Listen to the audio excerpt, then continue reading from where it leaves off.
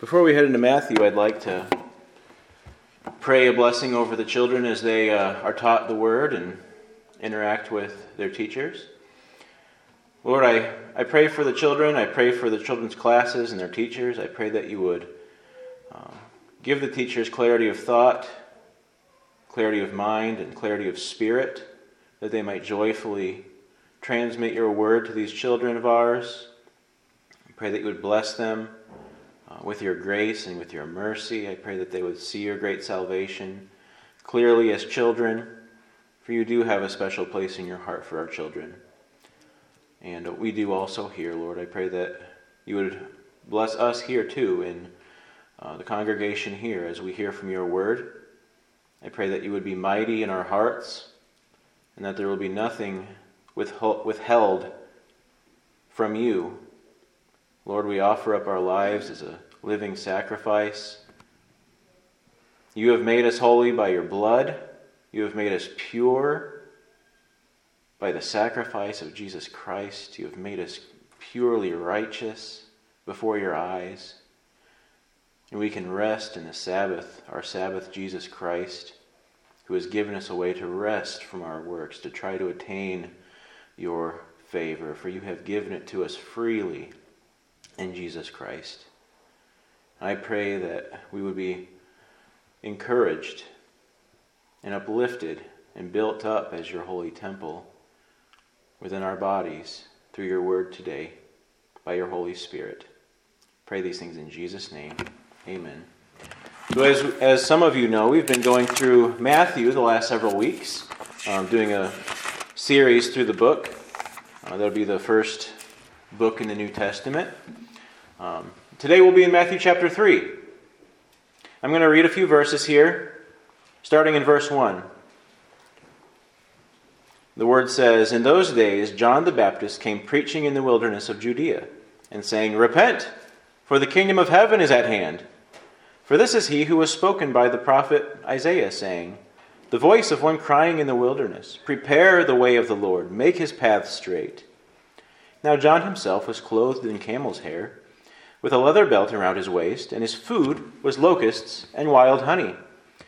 Then Jerusalem, all Judea, and all the region around the Jordan went out to him, and were baptized by him in the Jordan, confessing their sins. But when he saw many of the Pharisees and Sadducees coming to his baptism, he said to them, 'Brood of vipers, who warned you to flee from the wrath to come? Therefore, bear fruits worthy of repentance. And do not think to say to yourselves, we have Abraham as our father. For I say to you that God is able to raise up children to Abraham from these stones. And even now the axe is laid to the root of the trees. Therefore, every tree which does not bear good fruit is cut down and thrown into the fire. I indeed baptize you with water unto repentance, but he who is coming after me is mightier than I, whose sandals I am not worthy to carry. For he will baptize you with the Holy Spirit and with fire. His winnowing fan is in his hand, and he will thoroughly clean out his threshing floor, and gather his wheat into the barn, but he will burn up the chaff with unquenchable fire.'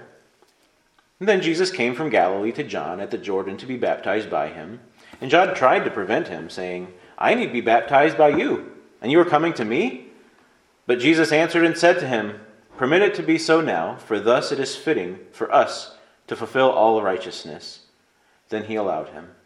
When he had been baptized, Jesus came up immediately from the water, and behold, the heavens were opened to him, and he saw the Spirit of God descending like a dove and alighting upon him. And suddenly a voice came from heaven, saying, 'This is my beloved Son, in whom I am well pleased.'" Not many of us know somebody who's quite like John the Baptist. John the Baptist was a special man, with a special purpose, nonetheless. We read a little bit about his description. He was a man who lived in the desert. He ate locusts and honey, just what he found out in the desert. He dressed in skins from animals that he probably killed himself. He had no interest in the things of the city, the things of town. He had a mission. He had a purpose. He knew his mission. He knew his purpose. In Luke, it talks about how John the Baptist was filled with the Spirit from the time he was in the womb. He grew up knowing why he was here. He grew up knowing that he would be the one that Isaiah prophesied, to be the one who said, of whom it was spoken, the voice of one crying in the wilderness, prepare the way of the Lord, make his paths straight. And we read a little bit about his preaching. He was a very forceful man. He didn't care what people thought of him. His ministry was a ministry of repentance, to draw people to repentance. And repentance is going to be our focus today. What exactly is repentance? That's what John's ministry was. His ministry differed from the ministry of Jesus. His ministry was to prepare the people to receive Jesus when he came. He was not there to bring people to salvation. He was there to bring people to Jesus, who would then in turn save them. And we're going to see a little bit about how repentance, this ministry of his, plays a part in this. And Rich read Isaiah chapter 40, verses 1 through 5 earlier, how it speaks of John is coming to make the path straight. Now, what exactly does that mean? Up till this point, spiritually speaking, there have been great mountains that the people could not cross. There have been deep valleys that the people also could not cross. They could not trek this path. It is too hard for them. And John the Baptist was to prepare the way by bringing down these high mountains, by bringing up these low valleys, to make a clear path to the one who could save them. Up until this point, ultimate justification had been unreachable. They had the law, but no man could perfectly keep the law, so all these people were condemned. One sin, one point of breaking the law, we read elsewhere, is condemnation. And John, his ministry was to prepare the way for the one who could come and wipe out this condemnation that we deserve because of our sin. He is not the one to provide the salvation himself, but he is to prepare the people for the coming of the one who would come and save them from their sins, to provide ultimate justification, to provide a way for sins to be obliterated apart from our feeble works, which have proven themselves to be unfruitful. And his ministry, as I've stated already, was a ministry of teaching the people to repent. Now that is a little confusing because usually you and I think of repentance as a means by which we gain salvation. We repent before Christ. We repent before God. But we must not be confused, for it is not our actions that bring us salvation. It is Christ's actions that bring us salvation. So it is not our repentance that saves us. We have to make sure we have a clear distinction in our minds about this. When we repent, that repentance does not wipe out our sin. God does. Jesus, through his sacrifice, wipes out our sin. Our repentance does not clear us of our sin. It does not purify our conscience. God does. God does that work, not you. But repentance is still necessary in our coming to Jesus. It is a pathway of taking down the mountains, of raising up the valleys of pride, of shame, of guilt, that keep us from coming to Jesus Christ. Repentance, we will talk about what it is, but first we are focusing on what it isn't, because I think we have a lot of misconceptions about what repentance is for. Repentance is not a means of earning God's favor. We do not appease God's anger when we sin because we say, "I'm sorry, God, would you please forgive me?"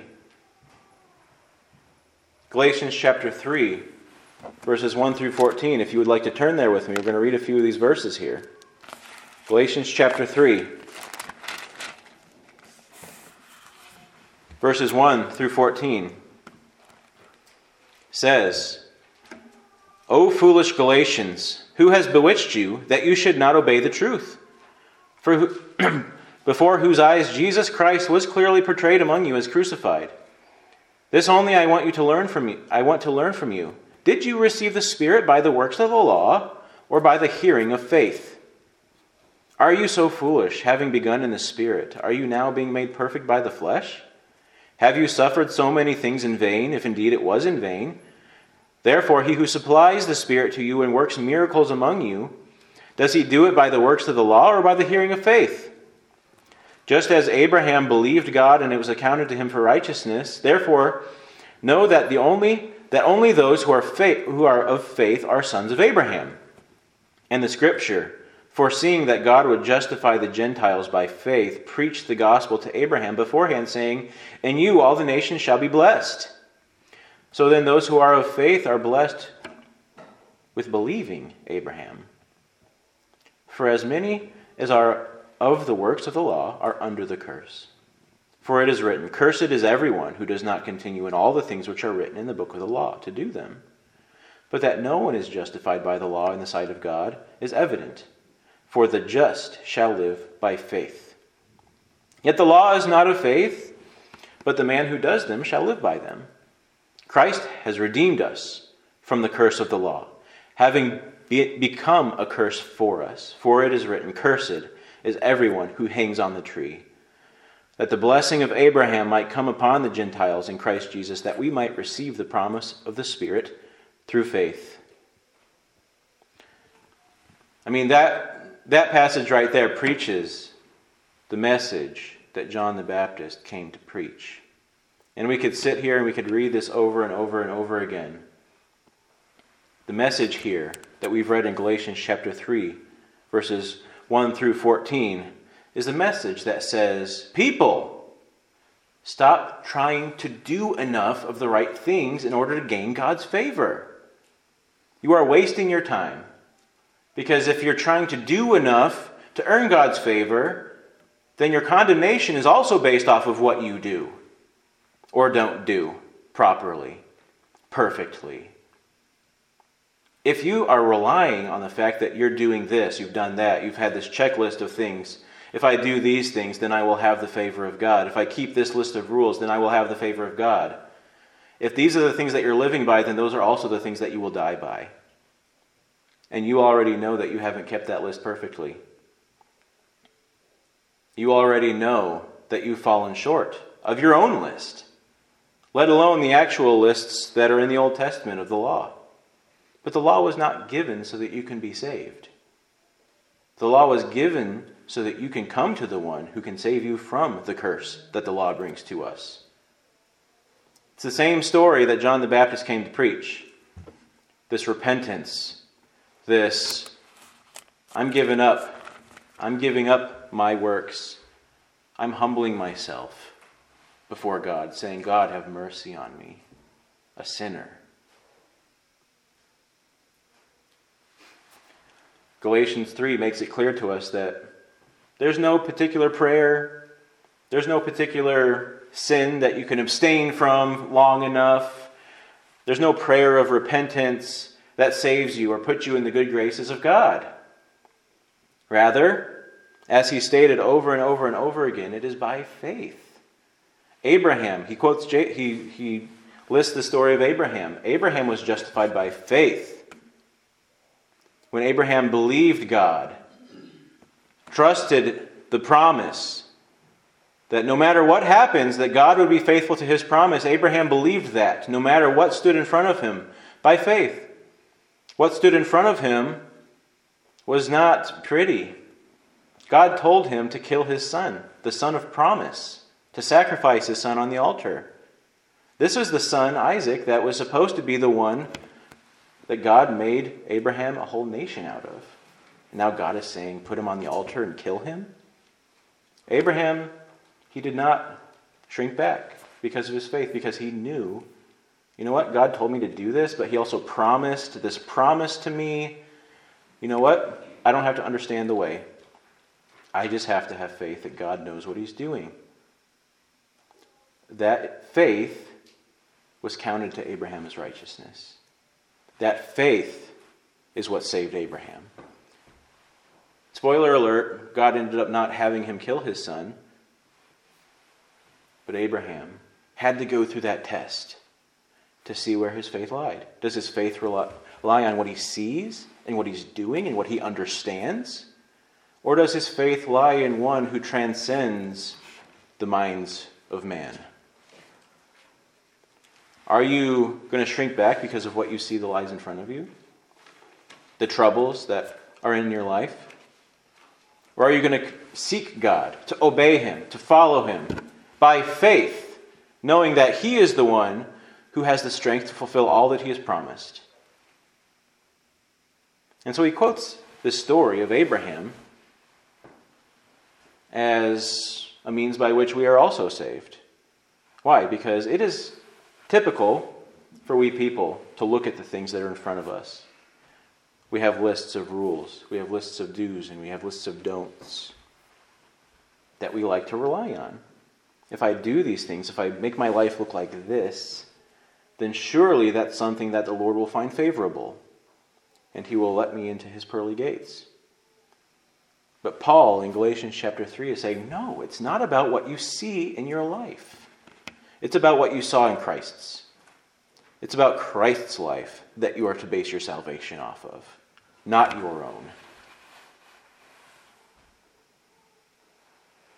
And the prophet Isaiah himself and John the Baptist both together knew these things. Isaiah knew that there was no hope for Israel within their own strength. They couldn't shepherd themselves into the green pastures. They couldn't do it. John the Baptist knew this, and that was his entire life. And he admitted this when they said, prepare the way of the Lord, not prepare the way of people. Prepare the way of the Lord because the Lord is coming. You need to be ready for him when he comes to you. Because when he comes to you, he's going to be bearing salvation for you. It is not prepare the way to go to the Lord when you die. It is prepare the way for the Lord when he comes to you. We have to get this direction issue right. Because the Lord is coming to you with salvation. You are not going to him with all of the things that you've accumulated in life as payment for salvation.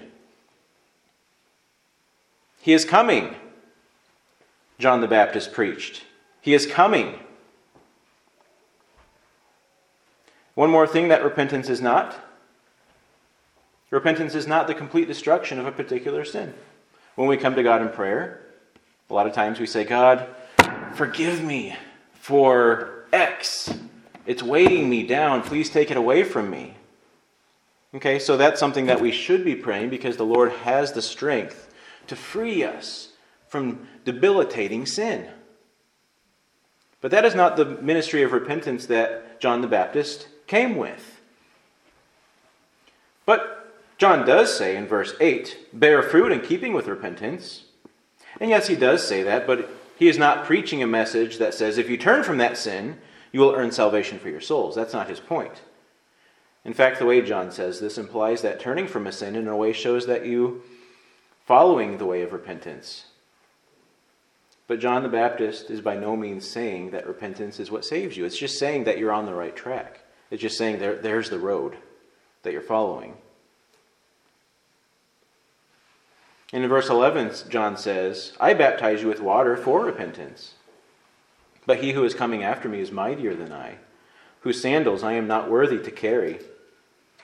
For he will baptize you with the Holy Spirit and with fire.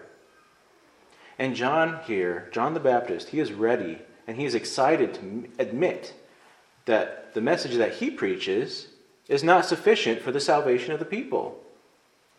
He is passionate to tell the people that his purpose is not to lead the people to salvation itself. No, he fully understands that his purpose is to make ready the people for the one who is to come and bring salvation to them.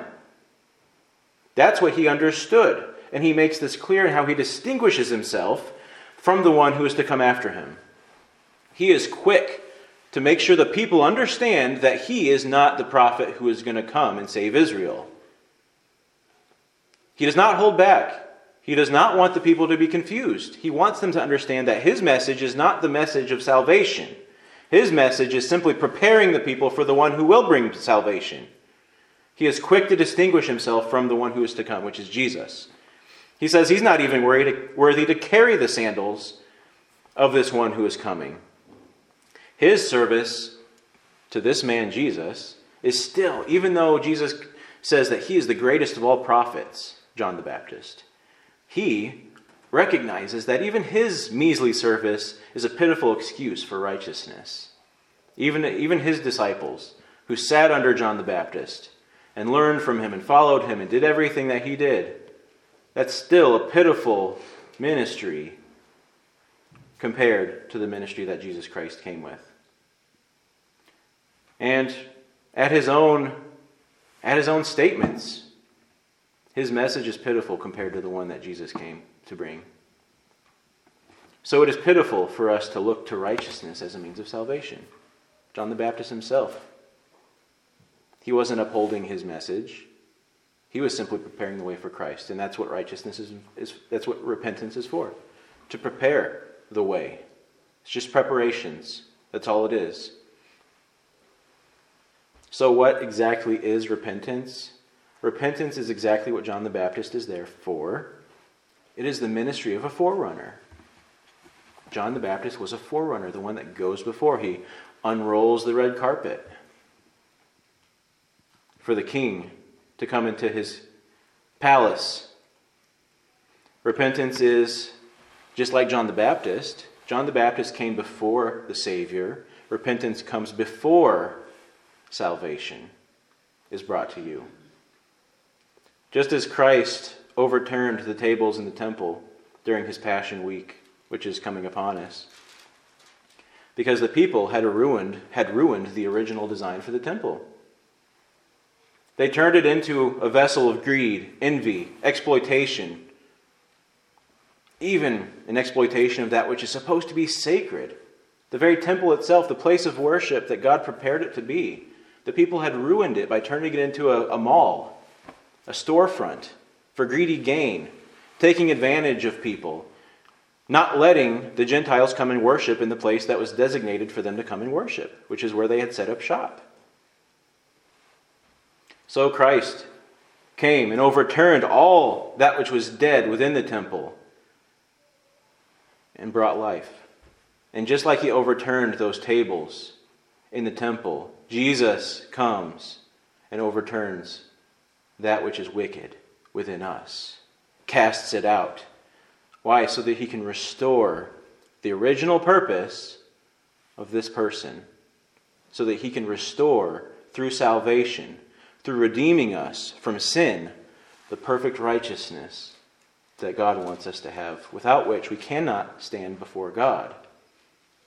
So salvation, having our sins removed and replaced with absolute and full righteousness, that's not the work of repentance. This transformation is a miracle that happens, that will only happen once Christ enters the temple. Christ is the one that overturns us. Repentance is not what overturns us.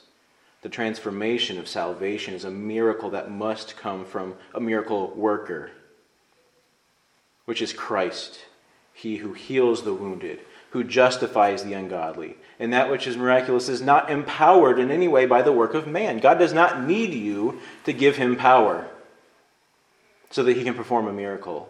Repentance does not in any way give God power. God is all sufficient just within himself. He does not need you to help him.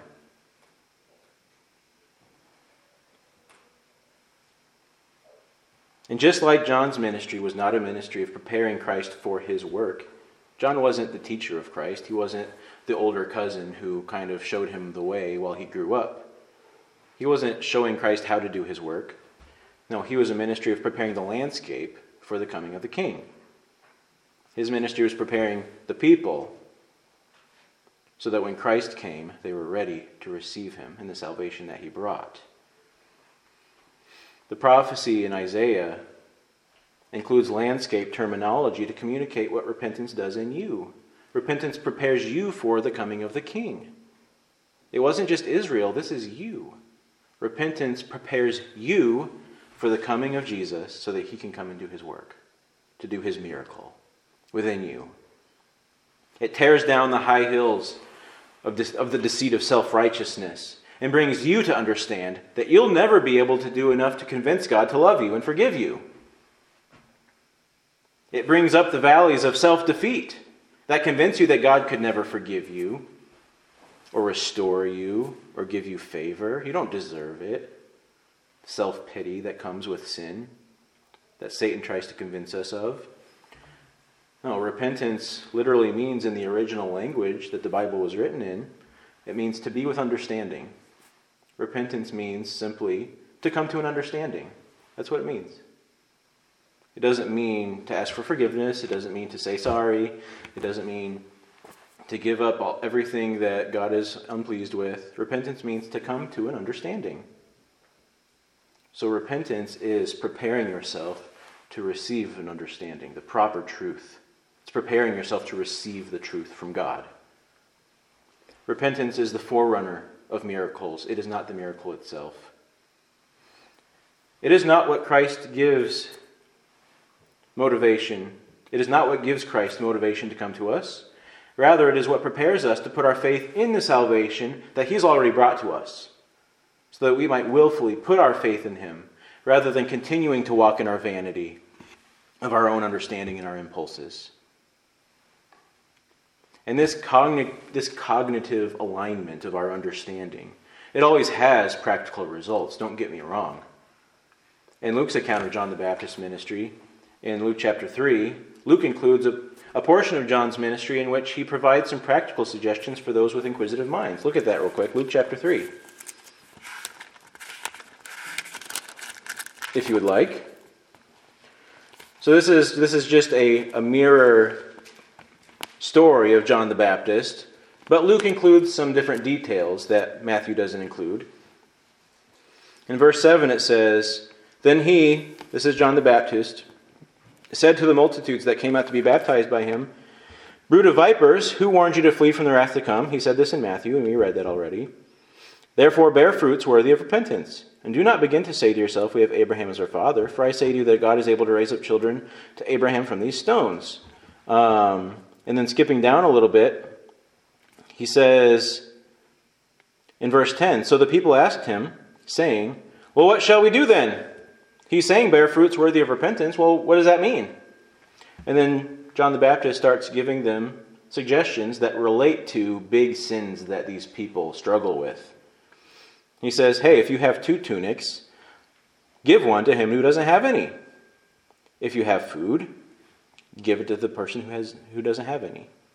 I was paraphrasing that verse. In verse 12 it says, "Then tax collectors also came to be baptized and said to him, 'Teacher, what shall we do?'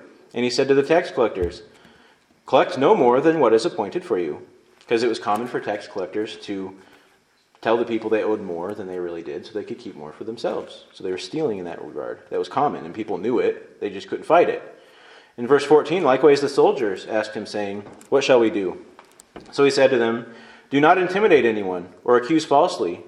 Be content with your wages." So, these soldiers, they would harass the people just because they could. They were soldiers. And he said, don't do that. If you want to repent, stop doing these things that you're doing, that you know are wrong. So truly, repentance does come with fruits, but these fruits do not save you.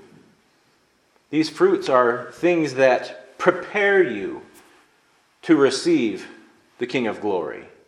And that's what he was teaching these people by giving them specific things that they struggled with, that said, hey, if you want to be baptized with this baptism of repentance, you need to show that you're actually doing this for the right reasons.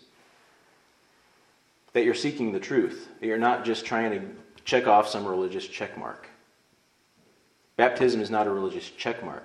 Baptism is not for that. Baptism is not a salvific requirement.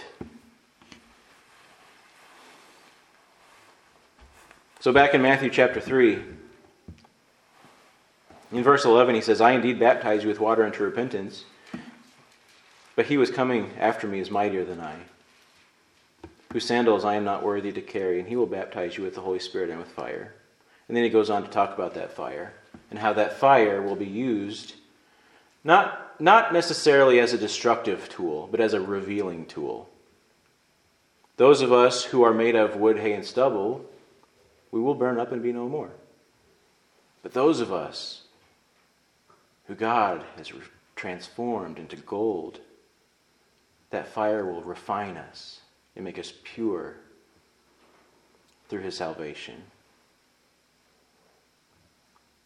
Those of us who hold on to our vain works, we are holding on to the wood, hay, and the stubble that will be burned. But those of us who repent, then we are preparing ourselves for God to purify us. We are preparing ourselves for God to purify us, he is teaching. See, God never meant for repentance or these practical teachings of things to get rid of to be means of salvation. Rather, the point was, if you submit to these hard things and you humble yourself before the ways of God in these particular manners, which are hard for you, then when the miracle of God's salvation approaches you, you will be ready to receive it. You will be ready to receive that salvation once you have humbled yourself before God. And humility always reveals itself in the way you live your life. And in verse 15 says, so Jesus came to John. He wanted to be baptized. And John says, no, I can't baptize you. What? This isn't the way it should go. No, I need to be baptized by you, Jesus. But then Jesus answered him and said, permit it to be so now, for thus it is fitting for us to fulfill all righteousness.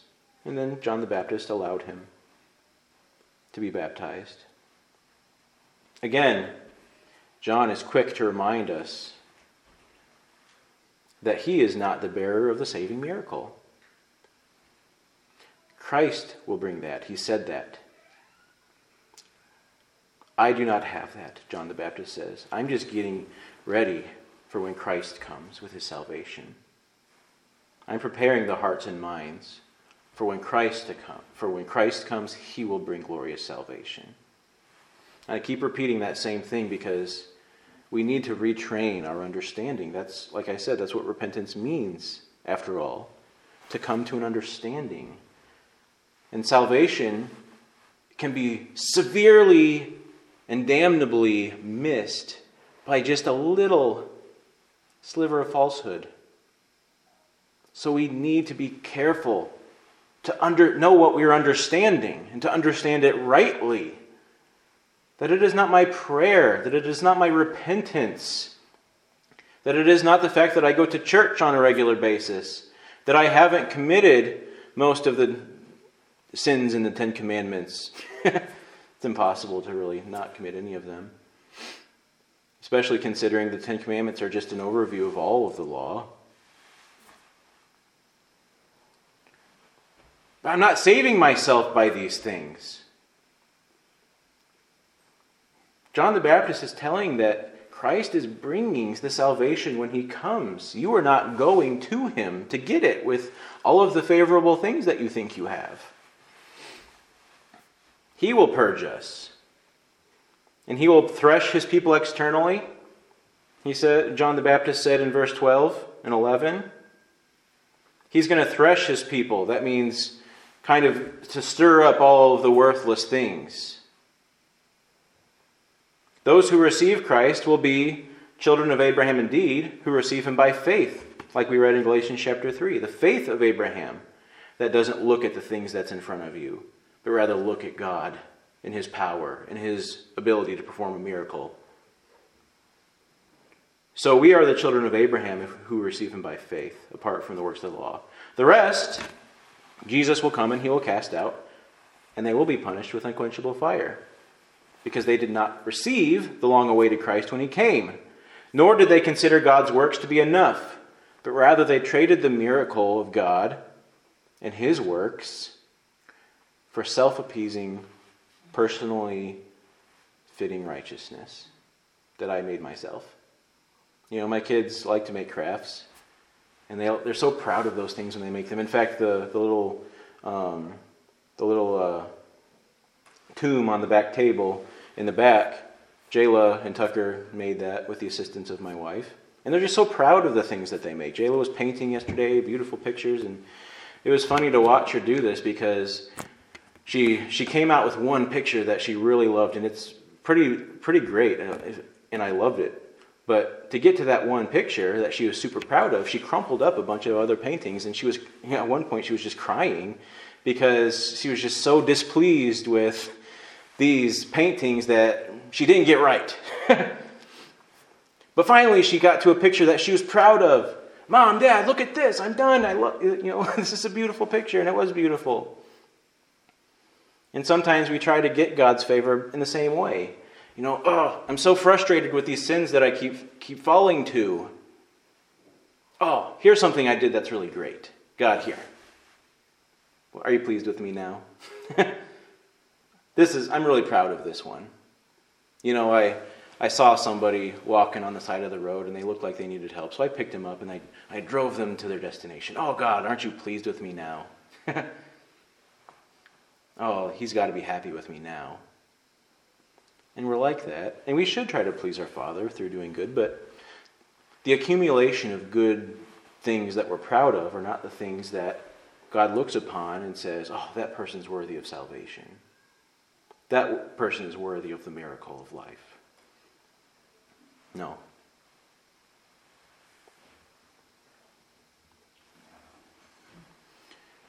The threshing that Christ does with the fire is not just externally, where there are some people that are obviously going to reject Jesus, and those people will not be part of God's people. And then there are people who will accept Jesus, and those people will be God's people. But he's also going to thresh us internally. Those who are God's people, he stirs up the worthless things within us. He separates our sins from us, and he wipes them out. I mean, this is kind of an image of what happens when God actually saves you. When he restores your perfection, when he gives you righteousness, he stirs up all the sins that are within you, just like chaff, and lets the wind drive them all away so that the only thing that remains are the things that are actually worth something. Your sin is worth nothing. Your vain pursuits are worth nothing. And God will stir those things up. He will burn them. He will get rid of them so that the only thing that remains is the righteous you that God prepared. And that will be enough when God saves you. He'll take all of your sins, all of your worthless deeds, he will burn them and take them away. He threshes his people internally, inside of us, so that the only thing that remains is the gold, the pure, the righteous.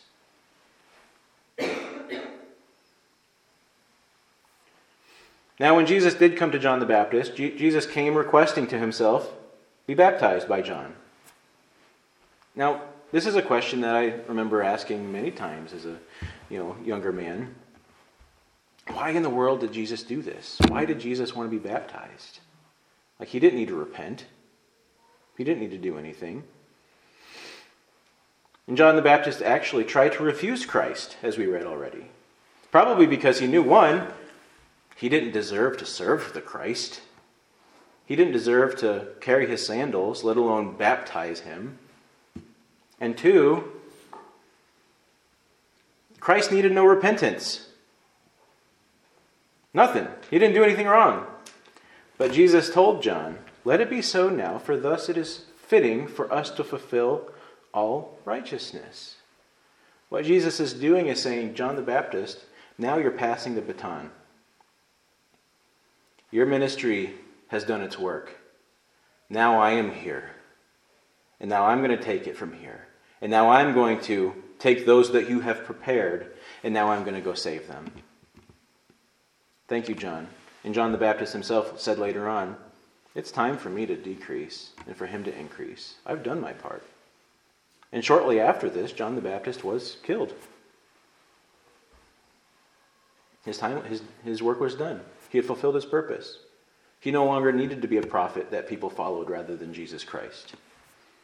Another question is here, in verse 15 he says, Jesus says this, permit it to be so now, for thus it is fitting for us to fulfill all righteousness. Who's he talking about? I'm sorry about that.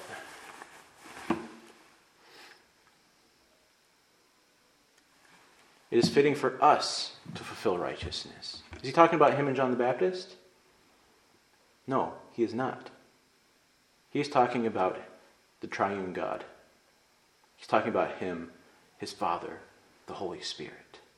They are all coming together on this in one big show. One big, extravagant, transcendent act is coming to earth. It is the highness of the Trinity here. The Trinity is at work here. For the first time since the fall of man, back in the Garden of Eden, when God created everything and said, "Let us make man in our image," now we see the Trinity return to the dust of the ground as he did before. At creation, the Trinity said, "Let us make man in our image." And now Christ, the spokesperson for the Trinity here, is saying, "Let us now restore our own image in man." The time is right, and it is therefore fitting that we restore the righteousness that was lost, the image of us that we placed in man that was lost because of sin, and fulfill our desire for righteousness in these people. So he was here, the whole Trinity was here on this earth, back before sin when he made man in our image. And now we see Jesus again coming, speaking for the Trinity, saying, "Let us fulfill all righteousness. Let us restore that which we made in man, that they lost because of sin." The Trinity comes back to the scene. John did not say a word at this point. He knew that he stood on holy ground, and therefore in his own insecurity and overwhelming sense of unworthiness, he kept silent. And he brought no other argument. Nothing. For who can honor his own wisdom with speaking a word when the Lord of glory stands before him in the might and the wisdom of the whole Trinity upon him? And then we see all the members of the heavenly sovereign in one accord. Look at this. And he says, so Jesus being baptized here. And when he had been baptized, Jesus came up immediately from the water, and behold, the heavens were opened to him. And he saw the Spirit of God descending upon him like a dove, and alighting on him. And then suddenly a voice came from heaven saying, "This is my beloved Son, in whom I am well pleased." We see the whole Trinity at work here.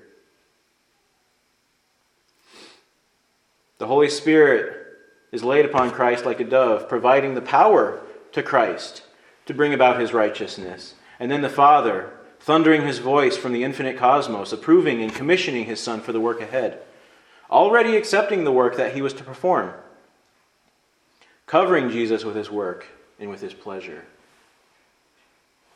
The fullness of God is in this moment here. And in this story of John the Baptist, where you can see how John the Baptist was right to humble himself. Say, no, my ministry of trying to bring the people to repentance it's not the thing that's going to save them. No, Jesus, he is coming. And he's coming to save, because he is the one who is mighty to do so. I am not mighty to save. Jesus is, and he's coming. And when you, each one of you, when you receive the Christ and the righteousness that he brings to you, through the refining and purging miracle of the Holy Spirit, you then enter into the infinite pleasure of the Father. The Holy Spirit comes upon you, just like he came upon Christ. You don't necessarily see a dove in this day and age, but you still receive that same Holy Spirit that empowered Christ to bring the ministry of salvation to the people. When you receive his ministry of salvation, he comes upon you. And the Father also delights in you and sends you forth. Just as Christ was not rejected by the Father, neither will you fear being rejected or refused by the Father. According to his goodwill, according to his nature, because God cannot reject himself, and he will not reject his Son, and he will not reject any of those that the Son brings to him.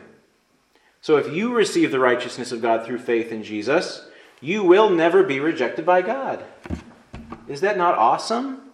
we feel miserable on a regular basis because life just is not what I want it to be. I have these defeating sins that, they annoy me so much. I always feel like God is angry with me. That God has some bone to pick with me. He's never pleased. But no, in Jesus Christ, we see a completely different story than the story we constantly tell ourselves, which honestly is probably the devil trying to tell you and convince you of. To give you a different understanding that keeps you from the gospel. No, but when you're in the Son and the Son brings you to the Father, you will never be rejected or refused by God.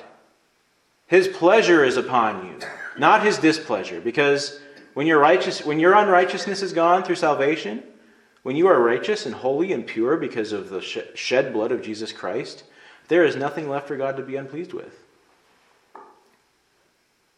There's nothing left for Him to hate because it's gone. He threshed it. He burnt it. It didn't just grow up again. No, it's gone. You receive the pleasure of the Father. Now you enter into His gates with thanksgiving and into His courts with praise. There's no more cause for weeping, for the Lord Himself has become your portion and your praise and your highest glory. All the things of the earth will fade, and the Lord will endure within you forever, and you with Him forever. For He has already received you.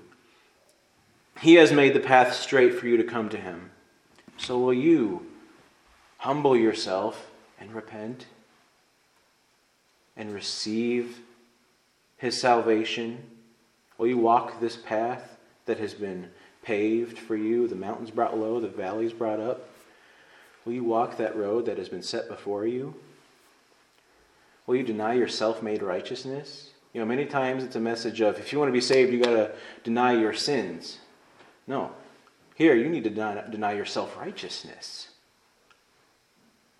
You need to deny that impulse within yourself to try to feel good enough for God to receive you. You need to deny your self-righteousness if you're going to come to God and repent. It's not about, for the Jews, they were obsessed with the fact that they were children of Abraham by blood. They had to get over that. Because John the Baptist said, hey, God could raise up children of Abraham from these rocks on the ground. That's just because you have the blood of Abraham flowing through your veins doesn't mean anything about righteousness. In fact, these rocks on the ground have never done anything wrong. They're more righteous than you. Will you walk this path of humility and just deny self-righteousness and receive a better, perfect righteousness that will never pass away? It will never tarnish or rust over the years. This righteousness that will grow purer and more glorious as the Lord continues to purify you through life. Will you enter into Christ's faith? Today, praise the Lord if you already have. But if you have not, and you have seen a better way through repentance, through understanding truly what it is to be saved, will you come and walk that road of salvation through repentance? Not salvation from repentance, salvation at the end of the road. The road by which Jesus comes and saves you, the mighty King. Thank you, Lord, for your word. Thank you for your goodness and your great mercy, and the fact that there is a way for you to be pleased with me, to be pleased with us, without us being better.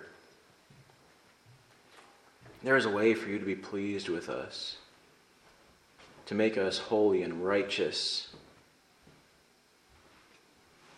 through our own resting. Lord, we deny our self-made righteousness. We burn up our checklists. And we come to our knees, either begging for your mercy or thankful for the mercy that you've already given us. And I pray, Lord, that your Spirit would be in our hearts, that he will teach us, that he will train us according to the truth I pray that we would abstain, we would reject the falsehood that says, you can do enough. Give us the strength, Lord, to confront our accuser, Satan, when he comes to us with falsehood, trying to distract us from the work of Christ so that we could rely on our own works. I pray that we would not be bewitched with this falsehood that has led many astray and leads us astray and threatens us, threatens our peace, it threatens our faith. Lord, give us strength to endure the oppressor. And I thank you. We worship you. We fall on our face, honoring you and glorifying you for calling us, for choosing to save somebody like me. It is a mystery indeed that you would save somebody like me without me having to make a way to try to appease you. No, rather you've appeased yourself through the sacrifice of your Son on our behalf. And we worship you because of that. Thank you. In Jesus' name, amen.